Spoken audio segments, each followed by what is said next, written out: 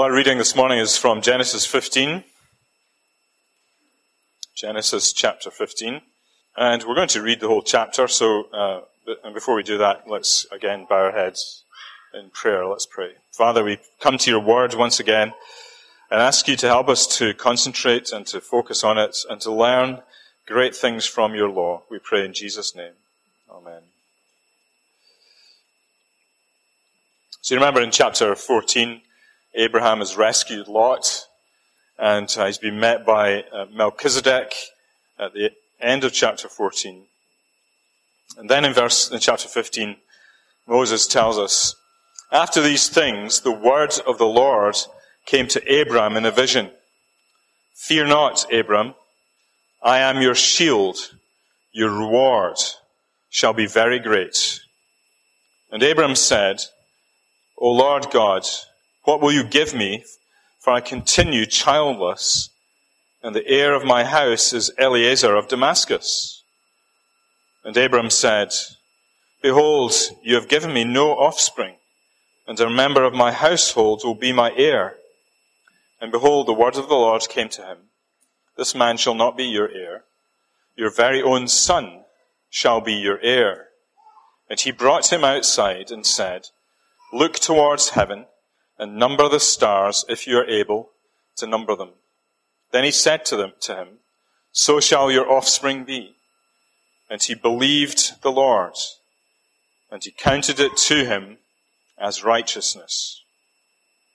And he said to him, I am the Lord who brought you out from Ur of the Chaldeans to give you this land to possess. And he said, O Lord God, how am I to know that I shall possess it? He said to him, Bring me a heifer 3 years old, a female goat 3 years old, a ram 3 years old, a turtle dove, and a young pigeon. And he brought him all these, cut them in half, and laid each half over against the other. But he did not cut the birds in half. And when birds of prey came down on the carcasses, Abraham drove them away. As the sun was going down, a deep sleep fell on Abram, and behold, a dreadful and great darkness fell upon him. Then the Lord said to Abram, Know for certain that your offspring will be sojourners in a land that is not theirs, and will be servants there, and they will be afflicted for 400 years. But I will bring judgment on the nation that they serve, and afterwards they shall come out with great possessions. As for yourself, you shall go to your fathers in peace. You shall be buried in a good old age, and they shall come back here in the fourth generation, for the iniquity of the Amorites is not yet complete. When the sun had gone down and it was dark, behold, a smoking firepot and a flaming torch passed between these pieces. On that day the Lord made a covenant with Abram, saying, To your offspring I give this land, from the river of Egypt to the great river, the river Euphrates, the land of the Kenites, the Kenizzites, the Cadmonites, the Hittites, the Perizzites, the Rephaim, the Amorites, the Canaanites, the Girgashites, and the Jebusites. So we're in this section of Genesis where we're following Abram, and we're seeing how God is at work in his life, and how Abram relates to God in the midst of it. We began in chapter 12 seeing how the Lord, as it were, plucked Abram out of nowhere and chose him to be the recipient of his promises, God's promises. Promises that would give Abram offspring, land, and that he and his offspring would be a blessing to the nations of the earth. And we have seen how those promises have been repeated. We've also seen how already that Abraham has had his low point. You remember in chapter 13 he forgot God, and he kind of descended into deception and put his wife in great danger as he claimed that she was his sister. And Pharaoh takes her as his wife, and she's already married to Abram. And eventually Abram finds out and sends him out. But under the blessing of God, I think, and the providence of God, Abram ends up a very wealthy man. He's able to leave with flocks and herds and gold and silver and all sorts. But that was one of the low points. And then the high point was the last chapter we looked at, 14, where Abram goes to rescue Lot, who's been captured by Kedorlaomer and some other kings. And we saw there how Abram trusted God and went to save his nephew, somebody who is heavenly minded now, but he's of great earthly use. To be heavenly minded is to be of great earthly use. The people that are of no earthly use are usually not heavenly minded at all. And so Abram is a great picture for us. And now we come to chapter 15, and as it were, the picture zooms in again to Abraham, and we see a very intimate and personal encounter that Abraham has with God. And it comes, I think, clearly when Abraham has something on his mind. The fact that he has no children is a big issue for him. He says in verse 2, I continue childless. He thinks about the promises of God and how he is going to have offspring and how they're going to be a blessing to the nations. And he thinks to himself, but hang on a minute, I haven't got any children. Where are the children going to come from? And Sarah is barren. She's beyond childbearing age, normally. And we get this sense of personal sadness in Abram.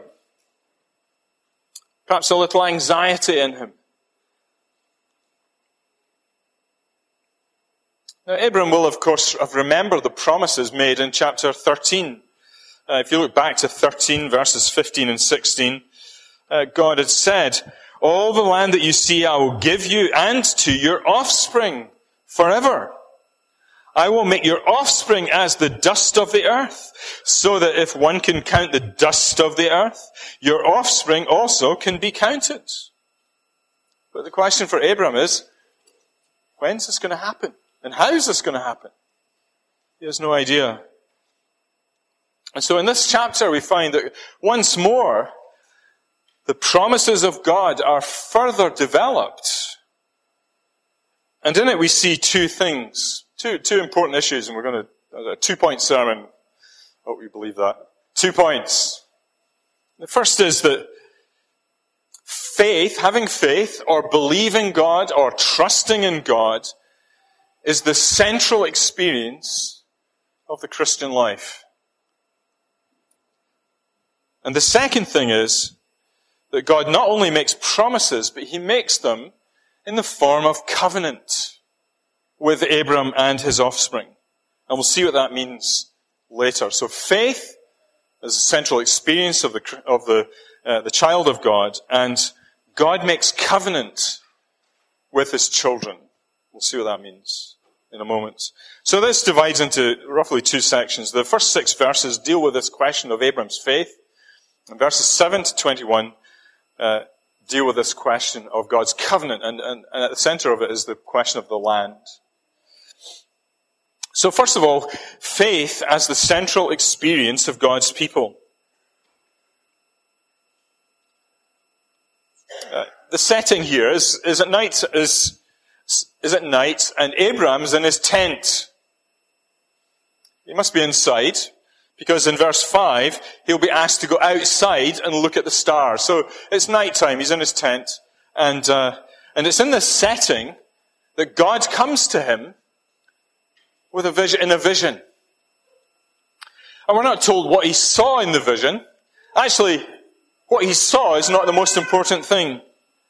The thing of vital importance is the word that God comes to him with. And you find this in verse 1. Fear not, Abram, I am your shield. Your reward shall be very great. So there's a command first. Fear not, followed by a promise. Fear not. Perhaps necessary for Abram because he's full of anxiety, thinking about the future, not sure how things are going to work out. Maybe he's fearful because this vision has come upon him. I mean, when a vision comes upon you, you have to figure out what's going on, and you have no idea, perhaps. You're full of fear. Imagine all the times when God has appeared to his people, and the first words from the messenger of God, the angel of the Lord, is fear not. He puts his people at rest when he comes to them.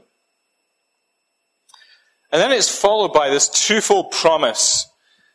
The first part is about his relationship to Abram. I am your shield. And the second is about the blessings of that relationship. Your reward shall be very great. So, relationship, I am your shield. The blessings of that relationship, your reward shall be very great. And it's a great promise, isn't it? I am your shield. I am your protection. I am your guard. You can hide behind me in the face of your enemies. You can depend on me. So fear not. Don't worry about a thing. I think there's a song about that. But it's not based on anything, the song. But this is based on something. It's based on God.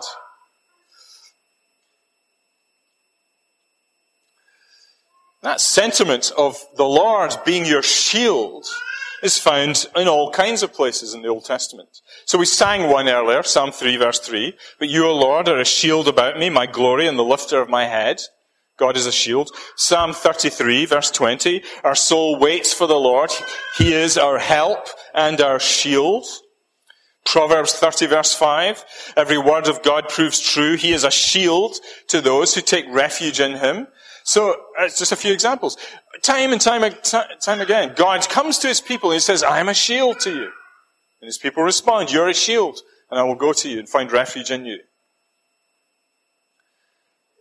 And the fact that it's spread out across the whole of the Bible tells us that this promise that God gives to Abraham is actually for all of God's people. Fear not. I am your shield. Your reward shall be very great.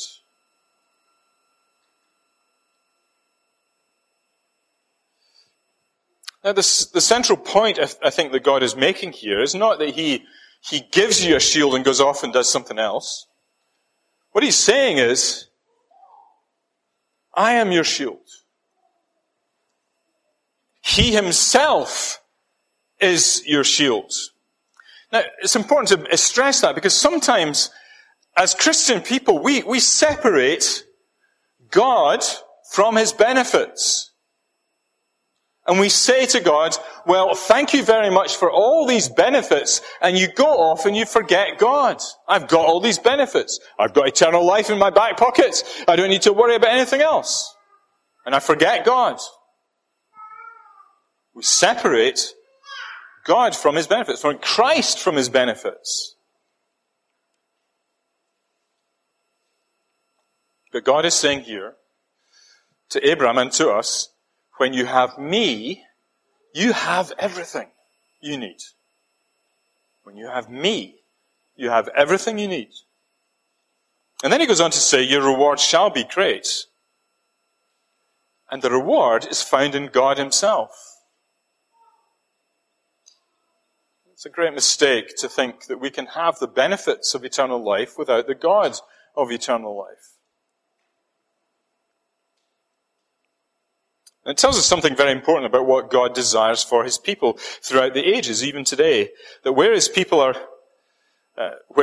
looking for, not simply for the fulfillment of promises and personal benefits to come, but looking to God for all of these things. You see, this is what true faith looks like. Faith looks to God, and it's always got God in the center. It's always got Christ in the center. And the challenge to us is always this question: is God enough for you? Or are you looking for something else? Are you looking for the gifts that he gives rather than God himself? Is God enough? Very important question. And it's really important, especially when you still haven't seen all the promises fulfilled. We look forward to the promises being fulfilled, don't we? Jesus Christ will come again, and we will enter into his glory. Meanwhile, Christ will build his church. Just a couple of the promises. God will bring his people to completion. All the work that he started in his people, he'll bring it all to completion. But that's still to be fulfilled. Are we going to trust God? Are we going to continue to look to God as he holds out those promises to us? Now, there's no doubt here, I think, that Abraham continues to believe God, but there are still questions, and there are still serious ones in Abraham's mind. Sarah is barren. She has no earthly prospect of having children. Yet Abraham has this promise of offspring that will ultimately be more numerous than the dust of the earth. So there's a tension here. And I think the thrust of verses 2 and 3 is, Lord, I believe you, but the way things are going, my servant is due to inherit what I've got. And inherit the promises. And that's a custom, I think, that Abraham inherited from Haran, where he was living with his father before he died. If you don't have a son, or if you don't have offspring to give all your worldly wealth to, then you give it to a trusted servant. And Eliezer is this trusted servant. So the thing that Abraham is suffering from is not an absence of faith so much as an absence of assurance. It's possible to have faith in the midst of all kinds of adverse circumstances, but have that assurance of faith shaken. So we believe God, but we're just not quite sure how things are going to work out. And our assurance takes a hit. Think of the man in Mark chapter 9 who came to Jesus about his son who had an unclean spirit and was being regularly thrown into fits. And it was a terrible trial for him. He had to endure a terrible social stigma, I think, in very difficult circumstances. And he cries out to Jesus, Lord, I believe, help my unbelief. He believes in Jesus, but he's not sure about Jesus. He's not sure it's going to work out. I think this is Abraham here. He's believing God, but he's not sure. Know how the Lord is compassionate with Abraham. God, as it were, kind of takes him by the hand and takes him outside in this vision. He takes him outside of his tent and he shows him the stars and he says, count them. Have you ever tried to count the stars? It's one of these funny things. The longer you look, the more stars you see. And if you're in the countryside, you see billions of them. They're, in principle, mathematically, they're countable. But in practice, it's not possible, is it? And it's in this that God gives Abraham the assurance of his promises of offspring too many to count. And that's enough for Abraham. It wasn't a proof. It was only an illustration, the stars in the sky. But it was enough for God to just point to something to back up his words. And Abraham took confidence from it. And so he trusted God's word. Friends, this is one of the reasons why it's so important for us to be reading Scripture to each other. Whether we're in a gathering like this, or with friends, or even meditating on the truth by yourself, that the reading of Scripture is God's word coming to us, and God uses it to give us assurance of the things that matter. People who don't read their Bibles are often all at sea in terms of their assurance, because they don't know what God says, and they're not really paying attention. They're too busy flailing around trying to make sense of the world. So hearing the promises of God can be a marvelous help to us in believing and trusting. And then we come to this marvelous verse in verse 6 where he says, and he believed the Lord, and he counted it to him as righteousness. It's actually a vital verse in the Old Testament and in the New Testament. In the New Testament, it's picked up 3 times by Paul in Romans and Galatians and James chapter 2. Abraham believed God, and it was counted to him as righteousness. Notice what the verse is saying, that Abraham's faith becomes the means by which he is considered to be righteous before God. He is considered to be acceptable before God. Now you see how important this is. People almost always left to themselves consider that they are right with God because they have done all the right things. They have been obedient. They have a good moral standard. And when God looks down upon you, he thinks of you as righteous because you're a good person. But this verse says, through the act of simply believing the promises of God, Abraham is counted as righteous. Now notice what he's not saying. He is not saying that faith is another virtuous, meritorious work that earns you God's favor. As though that work of believing should be rewarded. But what he is saying is that when you believe God and his word, then God counts you as righteous. He counts righteousness to you. He reckons it to you. He imputes it to you.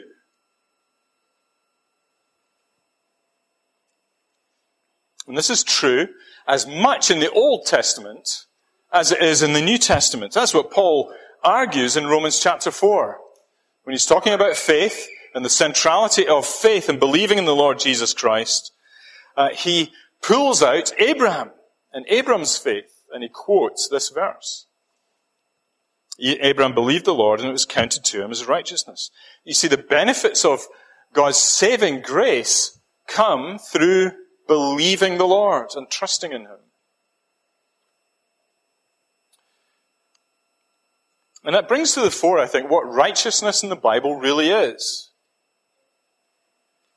It isn't a lot of good works which someone keeps an account of. Although, of course, genuine faith always issues in good works. But it's not the good works that makes you righteous. It's the faith.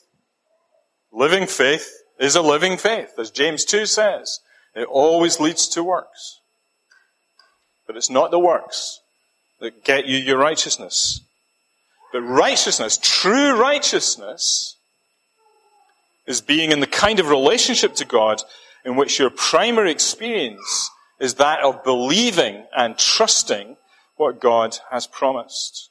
So faith is that central experience of the child of God, of the Christian. Let me move on to the second section. And the main point is this, that God's covenant promise is the central foundation upon which his people stand. God's covenant promise is the central foundation on which his people stand. Now, the immediate focus here is on the land and the promise of land. God has promised Abraham a land in chapters 12 and 13. And in a similar pattern to verses 1 to 6, it begins with God making a promise.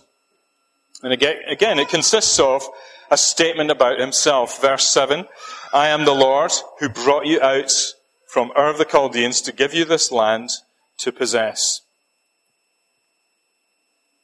And once more, the statement brings a question from Abram in verse 8. But Lord, O Lord, how am I to know that I shall possess it? So there's faith there, but he wants more certainty. He wants to be assured of this. He wants the answer. How am I to know that this is true?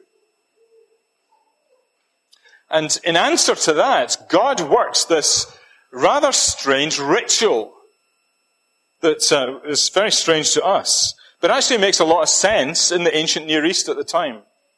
And we'll explain why in a minute.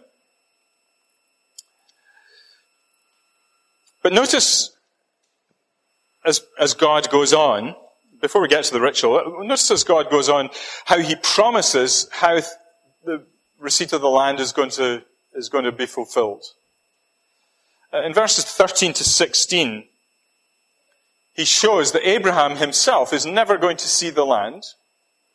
It's actually going to take 400 years for his offspring to be in captivity before finally they are released and come back to the promised land.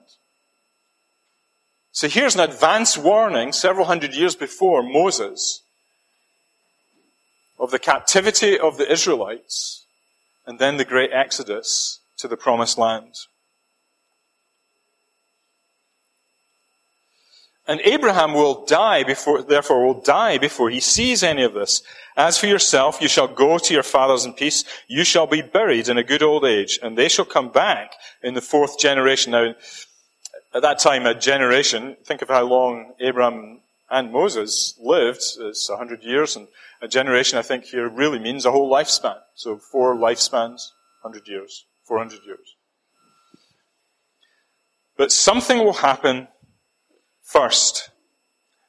Your offspring will be sojourners in a land that is not theirs and will be servants there, and they will be afflicted for 400 years.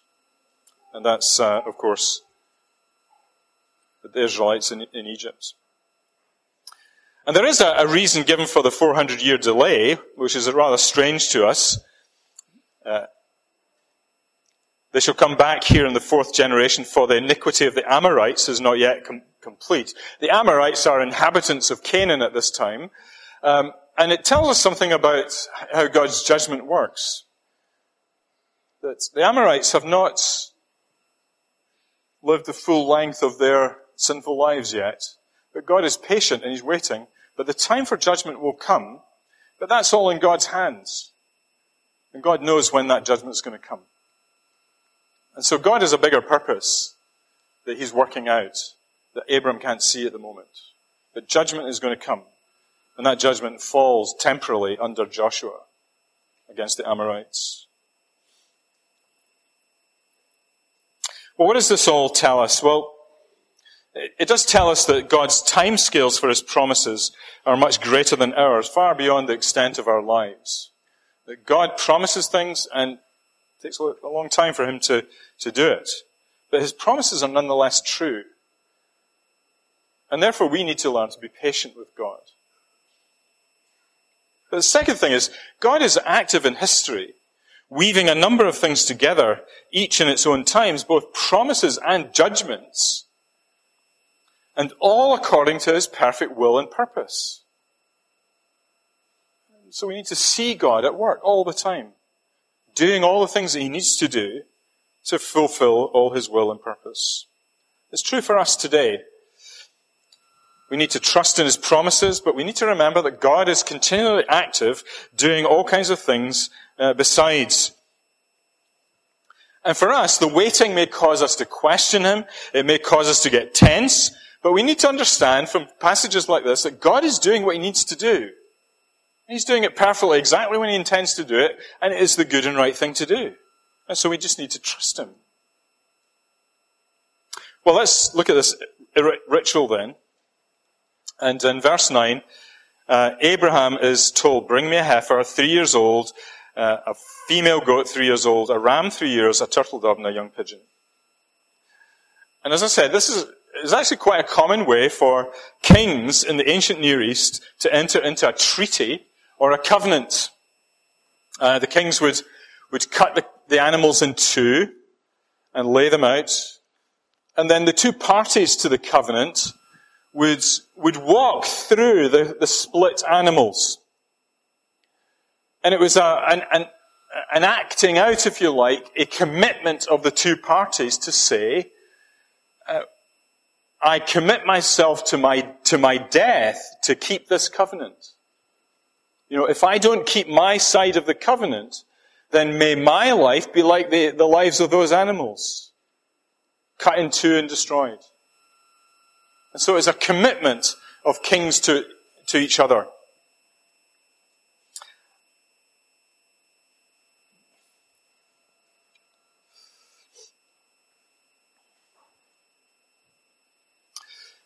So this is what happens with Abraham.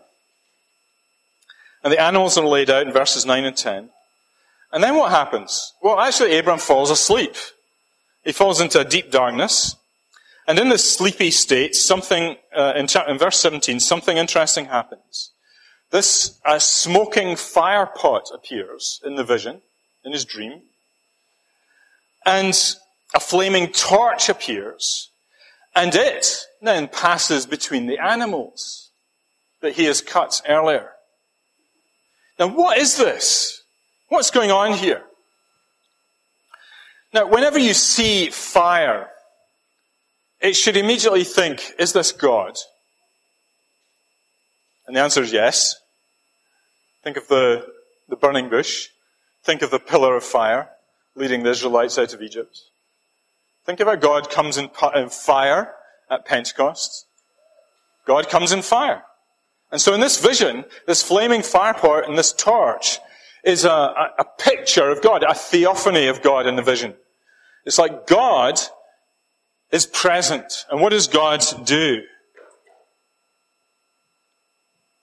He walks between the broken animals. And here's the interesting thing. God does it alone. He doesn't do it with Abraham. God does it alone. And what that indicates to us is God pledges himself to keep covenant with Abraham.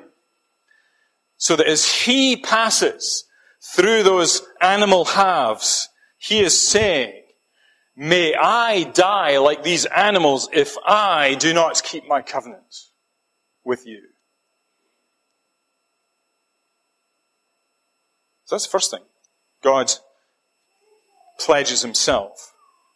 But then secondly, he takes upon himself the burden of the covenant promise for Abraham. He doesn't ask Abraham to join him. He makes no demand of Abraham except to believe the promises that he makes. This is an unconditional promise and covenant, and God pledges himself to bear the burden of keeping that covenant. Friends, this is really the foundational covenant upon which the whole covenant of grace is founded. All the way from Abraham, Moses, David's new covenant. And you can trace that. That's how you can trace that covenant of grace, by seeing the different administrations of it. Abraham, Moses, David, Christ, new covenant. And all the way through, God promises to bear the burden of the covenant for his people, taking away their sins. And as the covenant unfolds, we see that indeed God does bear the burden. Now, of course, God in himself, in his divine nature, cannot die. God cannot cease to exist. He's God. He cannot be killed, and he cannot kill himself. God cannot die. So was that an empty promise that God made to Abraham? May I die like these animals if I don't keep my covenant promise? Well, no. What God can do is he can come into this world like Abraham. As a man, he can take upon himself human nature. He can become just like us. And as the God-man in his Son, he can bear the sins of his people. He can bear the covenant obligations for his people, in order that the penalty for all of their sin and the power of sin that controls them and the result of sin, which is death, can be removed from them. And God can keep his promises to his people. We know that we cannot bear the penalty of sin and live, and God knows that too. If Abraham had been made to walk between the animals, he would have no answer for his sin and failure. He would bear the punishment. Instead, God did it alone. And he looked forward to the day when the seed of Abraham would come and he would bear the sins of his people, the Lord Jesus Christ. See, this shows us just how amazing our God is, how amazing the gospel is, how amazing his grace is, how kind and loving he is to his people. And all he asks from us, is that we believe his promises and trust him and leave the rest to him. It almost sounds too good to be true, doesn't it, the gospel? It is good, and it's true. Rest in his promises, and let's see what he will do as we follow him. Let's pray. Father, thank you for this wonderful picture that Abraham lays before us, and Moses lays before us in the life of Abraham. The wonderful covenant promises. Lord, we praise you that you have made these promises and you have fulfilled them in Jesus Christ. And we pray you'd help us to trust you and to follow him with all our hearts. In Jesus' name, amen.